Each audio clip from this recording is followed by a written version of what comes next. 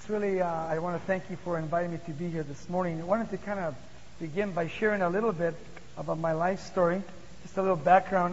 My father is German, and my mother was born in New York City, Long Island. My mother was visiting Mexico City when met my father, which my father's father was killed by the Nazis. He had fled to Mexico City, and this is where we established our family. And at the age of 10 years of age, because of the circumstances, I had grown up in a home of violence. My father was an alcoholic and a very abusive person to the family, to my mother. And of course, I used to stand up to my father because of what he did to my mom. And so I used to get physically, violently beat up all the time. And so in 1957, my father came home one night, and he was just totally so messed up, drinking and abusive. And my mother already had made some plans to come to the United States of America. So in 1957, we fled Mexico City, came to America, and we lived in Los Angeles with my grandparents. And about a year later, my father decided that he was going to behave, and he was pleading that he wanted to come back to live with us. And my mom allowed him to come back. I was upset because I didn't want to see him ever again. And so what happened over all those years now is that my father came home to America and began to drink and had a good job and was working, making the money, but at the same time, he came every night and drank every night and very abusive, to the point that I was so aggressive that I never drank. I used to get drunk once in a while, but I didn't want to be like my father, abusive or to become a drunkard or an alcoholic. But over the years of abuse as a child, in high school is where my violence began, really real heavy stuff, where I didn't want to obey people. I was in athletics, I was playing baseball, and I was doing really well. But what got me in trouble constantly is my temper, my violence. And I was constantly kicked out of school and in school, out of school. And finally the police, were coming on campuses, and they would take me to jail and let me out of jail. And I never got to go to prison, so I thank God for that. But my friend that I grew up with is here with me. We've known each other for almost 35 years. And one of the things that happened in my personal life at that time is that by the time I was 18 years of age, I was so violent and so angry that my goal was to kill my father, because I just hated him for what he had done to us and what he did to my mother. And so at the age of 18 years of age, I was at a party, and I got into a fight with some young men from another school, and I ended up hurting him pretty bad. And so they arrested me. They came to school and arrested me, and they took me to jail. And they gave me the opportunity either to go into the United States Marine Corps or to go to prison. So I said, well, I'd take the Marine Corps before prison. And so I went into the United States Marine Corps in 1966, July the 5th. And I was thinking that I was escaping everything that had happened to my life. But things began to become worse and worse, because when I got into the United States Marine Corps, what happened is I wanted to be the best. And I knew that I was going to go to Vietnam. So what I did is I just really, did everything and listened to everything that they had to teach me. And as a matter of fact, I came out with a PFC out of boot camp. I got the high PT men out of 500 points. I got 498 points in the physical test. And so what happened is when I came out, I went to further training. I had my 30-day leave, and in December the 23rd, 1966, I was in the jungles of Vietnam. And now I decided that since I am in Vietnam, I have the license to kill. And I got it put into a platoon called Alpha Company 17, which was a company of special forces, recon forces in the Marines. And there were 7 of us that made a pact between each other that we would never take any Charlies alive. That when we would go out and we would capture any Viet Cong, that we would not bring them back alive. So what we did is we began to go out into reconnaissance, which means we go out on patrols and we go over the enemy lines, and we would wait overnight overlooking the villages. And during about 5 o'clock in the morning, as the VC were coming out of their hooches, out of their little houses, and they were coming out, what we would do is we would surround the little houses, and we would come in and we would murder all the women, all the children, and all the Viet Cong. And this went on for about 11 months until finally they thought that I was flipping out, and I began to see my friends not only be killed through booby traps and through mines and all kinds of different things that happened in firefights. And I decided that I had only like a month and a half to do, and I wasn't going to go out and get killed like the rest of the people. So I rebelled against the government. And what happened is that they sent me to a psychiatrist. And so when the psychiatrist talked to me, I told him that if he didn't get me out of the country, that I would kill him. And so he wrote me a piece of paper real fast and gave it to me. And so I went back to Captain Norris and I gave him my piece of paper, and he says, "Reese, pack up, you're going home." And so I thought that I was leaving the jungles of Vietnam, going home. But when I got to Da Nang Air Force Base, there were some military police waiting for me. And they put, they handcuffed my hands and they handcuffed my feet. And they put me in this 130, and they set me in the seat, and they strapped me in, and they took me to Travis Air Force Base where I landed, and they took me to Oakland Naval Hospital called Project 49A, Dr. Wilson, the psychologist, and they locked me up for 6 months. That's where I ended up. And I was totally insane. I was with all these guys that I thought were crazy. I wasn't crazy, but they were. And it was just a whole constant thing, going to therapy, and I just couldn't hang out with that. I just couldn't handle it. Because I knew that I was sane and I wasn't crazy. And so what I would do is we'd sit on therapy, and it was, kind of like a group therapy thing. And when they would come to me and begin to ask me about my past, I would start getting mad. And I ended up fighting everybody, getting a fight with, all the people that were on the board. And so they ended up taking me out and putting me in a straitjacket and putting me away. And until finally 6 months later, Dr. Wilson called me and says, "Reese, we can't put up with this anymore. We're going to give you dishonorable discharge. We're going to let you go." I said, "Great. I'll take it." So they wrote to Washington, D.C. Meanwhile, they sent me to Camp Pendleton, where I was waiting for my discharge to come back. I had been writing to this woman by the name of Sharon, which was a missionary's daughter. And we had kind of grown up together in high school. We never were boyfriend and girlfriend. We fell in love through letters through Vietnam, writing to each other. And what happened is that as I was waiting for my discharge, they allowed me to, when I came back, what happened is that my wife was backslidden, and she got pregnant. And so we had to get married. So we got married, and her parents didn't say anything to me. They knew that God was going to do a work. They were so kind and gracious to me. And I'd never wanted her to get an abortion in any way, even though I was a heathen. I said, "Man, I'll marry you because I love you, and we'll have our child." And so what happened during this time that I was waiting for my discharge to come back, the discharge finally came back, and they let me out with an honorable discharge by the convenience of the government. I got a 2-year early out. So when I got out, I thought that I would go back and I would begin to behave in a better way. But what happened is that I went back and began to hang out in my old hometown and began to hang out with my friends, and went back to not only drinking, but went back to violence. And at that point in time, I was working and I was training in the martial arts. I was in Kung Fu Sansu with Jimmy H. Wu, and my whole desire was to become the greatest martial artman in the whole world. And I studied under Jimmy Wu for 28 years. And so when I was accomplishing all these goals that I had for my life, as I was doing that for the first 5.5 years of my marriage began to go down the tubes, because I was committing adultery. I was going out on my wife. I was coming home and verbally and physically abusing my beautiful wife that God had given to me, which I didn't know at that time. And after 5.5 years of physical abuse and verbal abuse, and my wife praying for me, she decided to leave me. And so that night when I came home, I decided that if she was going to leave me, nobody else would have her. So I decided that I would take her and my 2 sons at that time, Rollins Shane Jr., and I would kill them, and then I would shoot it out with the police, and then they could kill me, and then everything would be over with. Well, that night that I came home, she was at church. It was Easter Sunday night. And nobody was home, and I saw that her bags were packed and she was getting ready to leave me. So I went to my closet, I got my rifle, loaded up my rifle with 18 rounds, and I began to destroy the house as I was going around, because I was just so mad and so angry. And as I went to break my TV, I hit the TV, and the TV came on. And coincidence? No, I don't think so.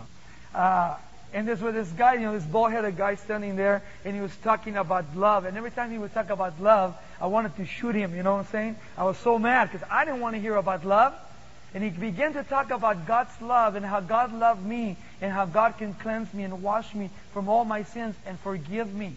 And as the Word of God was coming out of that TV, it was like the archer shooting the arrow, and it was going through my heart. And every time an arrow would hit my heart, I would become softer and softer until I finally fell on my knees. And for the first time in my whole life, I began to cry like a baby, and I began to ask Jesus Christ to come into my life. I pleaded for my life to Him.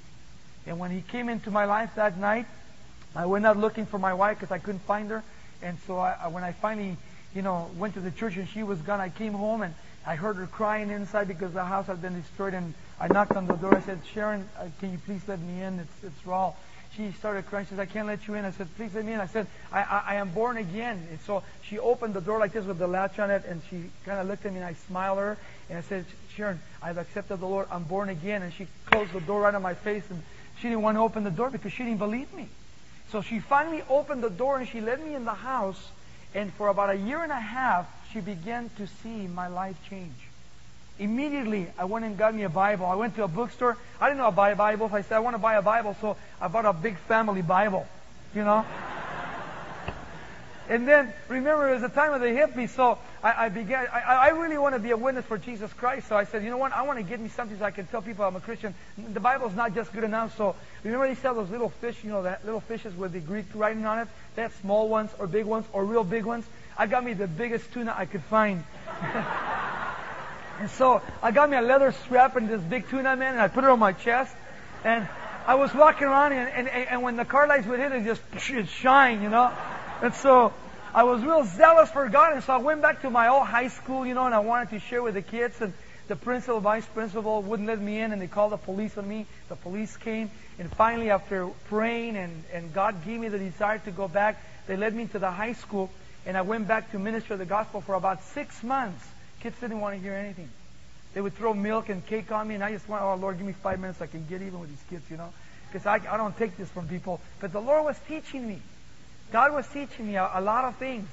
And after 6.5 months of being in the high school and sharing the gospel of Jesus Christ, one day I just got up on top of this bench, about 2,000 kids out there, and I began to read out of the Gospel of John. Just reading the gospel, not yelling, not screaming. For God so loved the world that He gave His only begotten Son. And these kids began to sit on the grass. And I gave an altar call, and about 500 kids got on their knees and accepted Christ. And that began the ministry of Calvary Chapel. And so it's been kind of exciting to be able to see, not only in my life, but in your life, what God intends to do in your life. You're not here by coincidence. Too much is given, much more is required. God has put you in one of the greatest schools of all to learn about God and about His Son, Jesus Christ, and to take those talents and those gifts that God has given to you and to use those things for His glory, to bring honor and glory to His name. And one thing that I thought about that I would speak to you this morning just a little bit is concerning the spiritual warfare that we find ourselves in every day. I don't know about you, but I find myself that I am constantly on a spiritual warfare. I remember when I was in Vietnam and I was trained, when I was first being trained for jungle warfare. They were training us about mines and booby traps and all these things, and about K-47s and how to go into the tunnels and look for the VC, and then how to go at night and use the infrared machine so that we could actually see the enemy. And all the training that I received in boot camp, and also the other training that I received after boot camp, it didn't really hit, home until I actually had to put it to practice in the jungles of Vietnam. Then it became real. And I remember the words of my instructors, because as you were sitting in class in the Marine Corps, if you ever fell asleep, it would be the last time you fall asleep in class. Because the DI would come by, and he would have this little stick that he would carry with him, and what he would do is he would hit you in the back of the ear as hard as he could and knock you off the seat. Because, why? I didn't understand. I thought he was mean. But what happened is what he was doing is he was trying to keep you awake, not only to learn how to dismantle your weapon and put it together immediately, because one day it would save your life. And that's what the Word of God is like. The Word of God will save your life if you study it, if you meditate upon it, if you really seek the Lord. He will teach you. And so one of the things that I share with you this morning is that we are in a spiritual warfare. Yes, we are. The Bible talks about that. And one of the things that I understand concerning spiritual warfare is that Ephesians chapter 6, verse 12 says this: For we do not wrestle against flesh and blood, but against principalities and against powers and against rulers of darkness of this world and against spiritual hosts of wickedness in the heavenly places. You see, we are in a spiritual warfare, and we do have an enemy. And that enemy is Satan and his demons that are constantly trying to destroy you and to destroy me. And I never realized that until I came to Jesus Christ. And I also realized that as I was studying the book of Daniel, that Daniel himself was one of the greatest men probably that ever lived. And you remember in that night, in that 10th chapter of Daniel, when Daniel was praying for 3 weeks, he was praying. He was actually denying himself. He was praying and fasting for God to show him the things that He was showing him. He says that as he prayed, one of the angels came and began to share with him that the reason that his prayer had taken such a long time for 3 weeks for the answer to come back is because the king of Persia against the king of Grecia, remember? There was a spiritual warfare going on between heaven and earth, between the good angels and the bad angels. So I realize that as we sit here, even here this morning, that we need to understand that we are under warfare. And it's a spiritual warfare where I cannot see my enemy, but the enemy is there. I don't have to go around being afraid of my enemy. No. Why? Because greater is He that is in me than he that is of the world. I thank God for Jesus Christ and for His love and for His grace and His mercy and for the training that He's given to me through His Word. But I also understand as I read and I study the Scriptures that this enemy is constantly coming. His purpose is to do what? He's come to steal, to kill, and to destroy. John 10:10 says this, "The thief does not come except to steal and to kill and to destroy. I have come that they may have life and that they may have it more abundantly." Notice the difference between Jesus and the enemy. The enemy doesn't want you to have life abundantly. The enemy wants to destroy you. He's come to rob and to steal and to kill. And I think it's wise for us that as we begin to look at the spiritual warfare that we find ourselves this morning under, let us begin by looking first of all that Satan is a deceiver. He's a liar. He deceives people. It says in the book of John, chapter 8:44, "You are of your father the devil, and the desires of your father you want to do. He was a murderer from the beginning and does not stand in the truth, because there is no truth in him. When he speaks a lie, and he speaks from his own resources, for he is a liar and the father of it." You see, Satan has been a liar from the beginning, from the time he rebelled against God. He tried to deceive our first parents. We see that in Revelation 12:9 it says about the great dragon. And so the great dragon was cast out, the serpent of old, called the devil, Satan, who deceives the whole world, and he was cast to the earth, and his angels were cast out with him. And then in 2 Corinthians 11:3 it says about him, Paul says, "But I fear lest somehow, as the serpent deceived Eve by his craftiness, so your minds may be corrupted from the simplicity that is in Jesus Christ." And then in 2 John 7 he says, "For many deceivers have gone out into the world, who do not confess that Jesus Christ is coming in the flesh." This is a deceiver and an antichrist. And we surely see that today. There are many deceivers that have been deceived by Satan's lie, for he is the great deceiver. Now, what is Satan's target? Satan's target is your mind. He wants to destroy your mind. He wants to affect your mind. I remember when I came back from Vietnam, and just about a couple of years ago, that I was healed my mind where I used to have flashbacks. I used to have nightmares about Vietnam and the war. And it was really scary because sometimes my wife would be laying in bed with me, and in the middle of the night, I would wake up in deep sweats, and I would be flashing back to the jungles of Vietnam, where even one time I kicked my wife out of bed. I mean, I almost hurt her real bad. And these things that the enemy tries to flash within our minds, he tries to destroy us. He tries to take us from the focus that Jesus Christ has given to us as we've come to the cross. And we have crucified ourselves to the cross. The flesh and the desires of the flesh as God begins to give me now a new mind in Jesus Christ. But He desires to come after your mind. That is His target. 2 Corinthians 11:3 says this, "But I fear lest somehow, as the serpent deceived Eve by his craftiness, so your minds may be corrupted from the simplicity that is in Jesus Christ." Now, the question I want to ask you, why would Satan want to attack your mind? Why would he be so interested in your mind today? Well, listen. Because your mind is the part of the image of God, where God communicates with you and me and reveals His will to you and to me.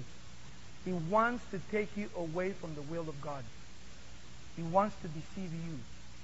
He wants to lead you astray. He doesn't want you to be fired up for Him. He doesn't want you to be, He doesn't want Jesus Christ to be number one in your life. He always wants to intercept. He always wants to come into our minds, and He wants to distract our minds as we're putting our minds in Jesus Christ. Now, Satan does have a weapon. And his weapon that he uses against your mind is he uses lies against you. He lies to you, just like he lied to Adam and Eve in the garden.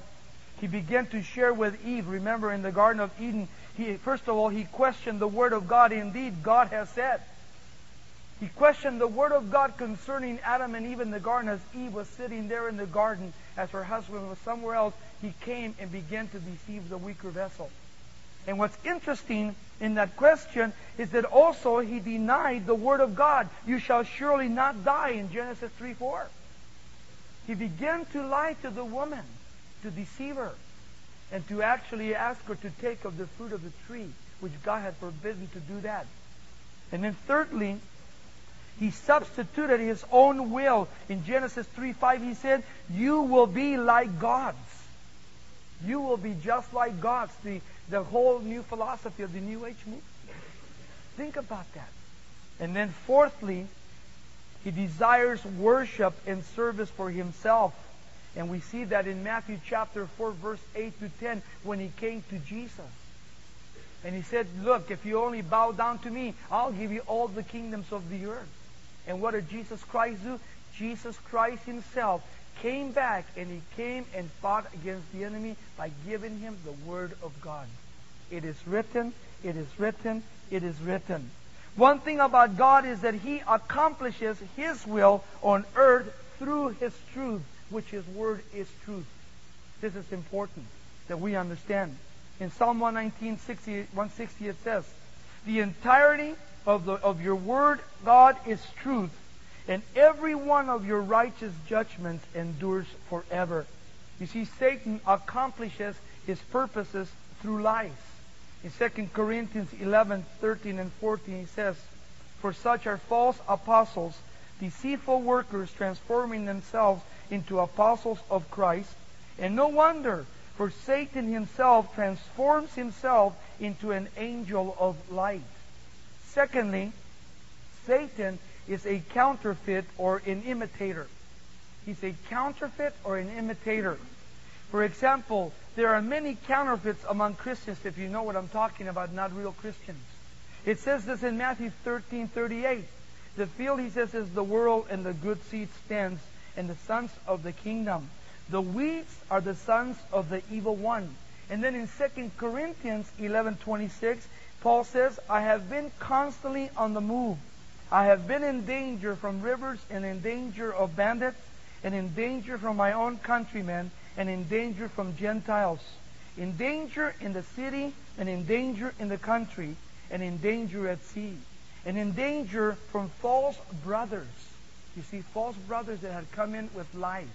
They were trying to deceive the church. And then secondly, there is a counterfeit gospel. We see it today among many people. Galatians 1:6-8 says, "I am astonished," Paul says, "that you are so quickly deserting the one who called you by the grace of Christ and are turning to a different gospel, which is really not another gospel at all." Eventually, some people are throwing you into confusion and are trying to pervert the gospel of Jesus Christ. Here's the warning. "But even if we or an angel from heaven should preach a gospel other than the one preached to you, let him be eternally condemn or damn.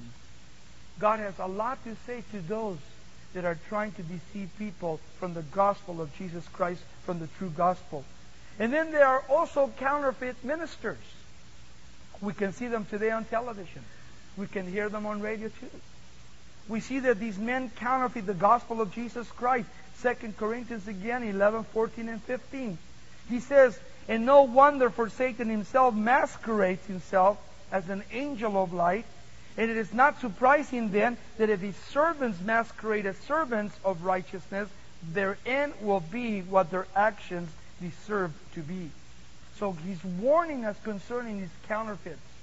There's also a counterfeit of righteousness. Romans 10:3 says, since they did not know the righteousness that comes from God and sought to establish their own, they did not submit to God's true righteousness. You see, we need to be careful of this. And yet, some of you that are here, you're well taught. You know the Word of God. But there are people outside of these walls that are being attacked by deception and by heresy, by the enemy as he's using his apostles of light to go out and deceive people from the knowledge of the true church. And then finally, there is a true counterfeit in the church. Actually, there's a counterfeit church too. In Revelations 2:9, he says this. I know your afflictions and your poverty, yet you are rich, and I know the slander of those who say they are Jews and are not, but they are the synagogue of Satan. See, there's also people in the church that can be counterfeit. And I think we need to be careful, because Satan's purpose is to make you ignorant of God's will in your life. Satan does not want you to understand the true will of God in your life. Listen. Satan attacks God's Word because God's Word reveals what? God's will for my life. That's what the Scripture says. Satan attacks God's Word because God's Word reveals God's will for my life. Psalm 40, verse 8. I desire to do your will, O my God. Your law is within my heart. Psalm 119, verse 105. Your word is a lamp to my feet and a light to my path. And then secondly, apart from God's Word, we have no sure understanding of the will of God. No sure understanding for the will of God. Psalm 33:11 says, but the plans of the Lord stand firm forever, and the purposes of His heart through all generations. And then God wants you and me to know God's perfect will for our lives. Listen, Acts 22:14. And then He said, the God of our fathers has chosen you to know His will and to see the righteous one, Jesus, and to hear words from His own mouth. So we know that God does want us to know His perfect will. Now, God wants you not only to know it, but to understand it. And understanding it is very important, because there are so many who do not understand this will of God. Ephesians 5:17, he says, therefore do not be foolish, but understand what is the Lord's will for your life. And as you begin to understand the will of the Lord, then you'll begin to be nourished by the will of God. As John 4:34 says, my food, said Jesus, is to do the will of Him who sent me to finish His work. And then doing His will brings to you and to my life great benefits. 1 John 2:17. The world and its desires are passing away, but the man who does the will of God will live forever and ever and ever and ever. You see, our views, our looking to eternity is forever and ever and ever, where people today are only looking to the temporal, where we are looking to the eternal. That's the most important thing. For what you do here in learning, in knowledge, and in wisdom, and you take it and you put it all together compacted, and then when you graduate and you go out to the world and you put it to practice, the only things that will ever last are the things that you do for Him eternally. Keep that in mind, because the greatest of that is love that Jesus Christ has given to each one of us here this morning. And then I think it's important that as we come to that place of the Word of God, that we have some responsibilities in each one of our lives concerning the Word of God. Let me give you, I think I have 4 responsibilities. Number 1, we must know God's Word for sure. We must know Him and the power of His resurrection. If you don't know God's Word, then we are not responsible to the Word of God. Listen, John 16:13-15 says, "But when the Holy Spirit, the Spirit of truth comes, He will guide you into all truth, and He will not speak of His own. He will speak only what He hears, and He will tell you what is yet to come." John 16:14, "He will bring glory to me," Jesus, by taking from what is mine and making it known to you. All that belongs to the Father is mine. This is why I have said that the Spirit will take from what is mine and make it known to you. And this is what God has left for us through His Son, Jesus Christ, the Holy Spirit, to lead us, to guide us, and to teach us into all truth. Secondly, we must begin to memorize God's Word. Memorization of God's Word. Psalm 37:31 says, "The law of his God is in his heart, and his feet will not slip." Psalm 40 verse 8 says, "I desire to do your will, O my God. Your law is within my heart." Psalm 19:11 says, "I have hidden your word in my heart, that I might not sin against you." By knowing and meditating on God's Word, it will keep you from sin. It will help you. It's like a sword. You use your weapon against the enemy. Thirdly, we must meditate on God's Word. Joshua 1:8 says, "Do not let this book of the law depart from your mouth. Meditate on it day and night, so that you may be careful to do everything written in it, and then you will have prosperous and successful ways."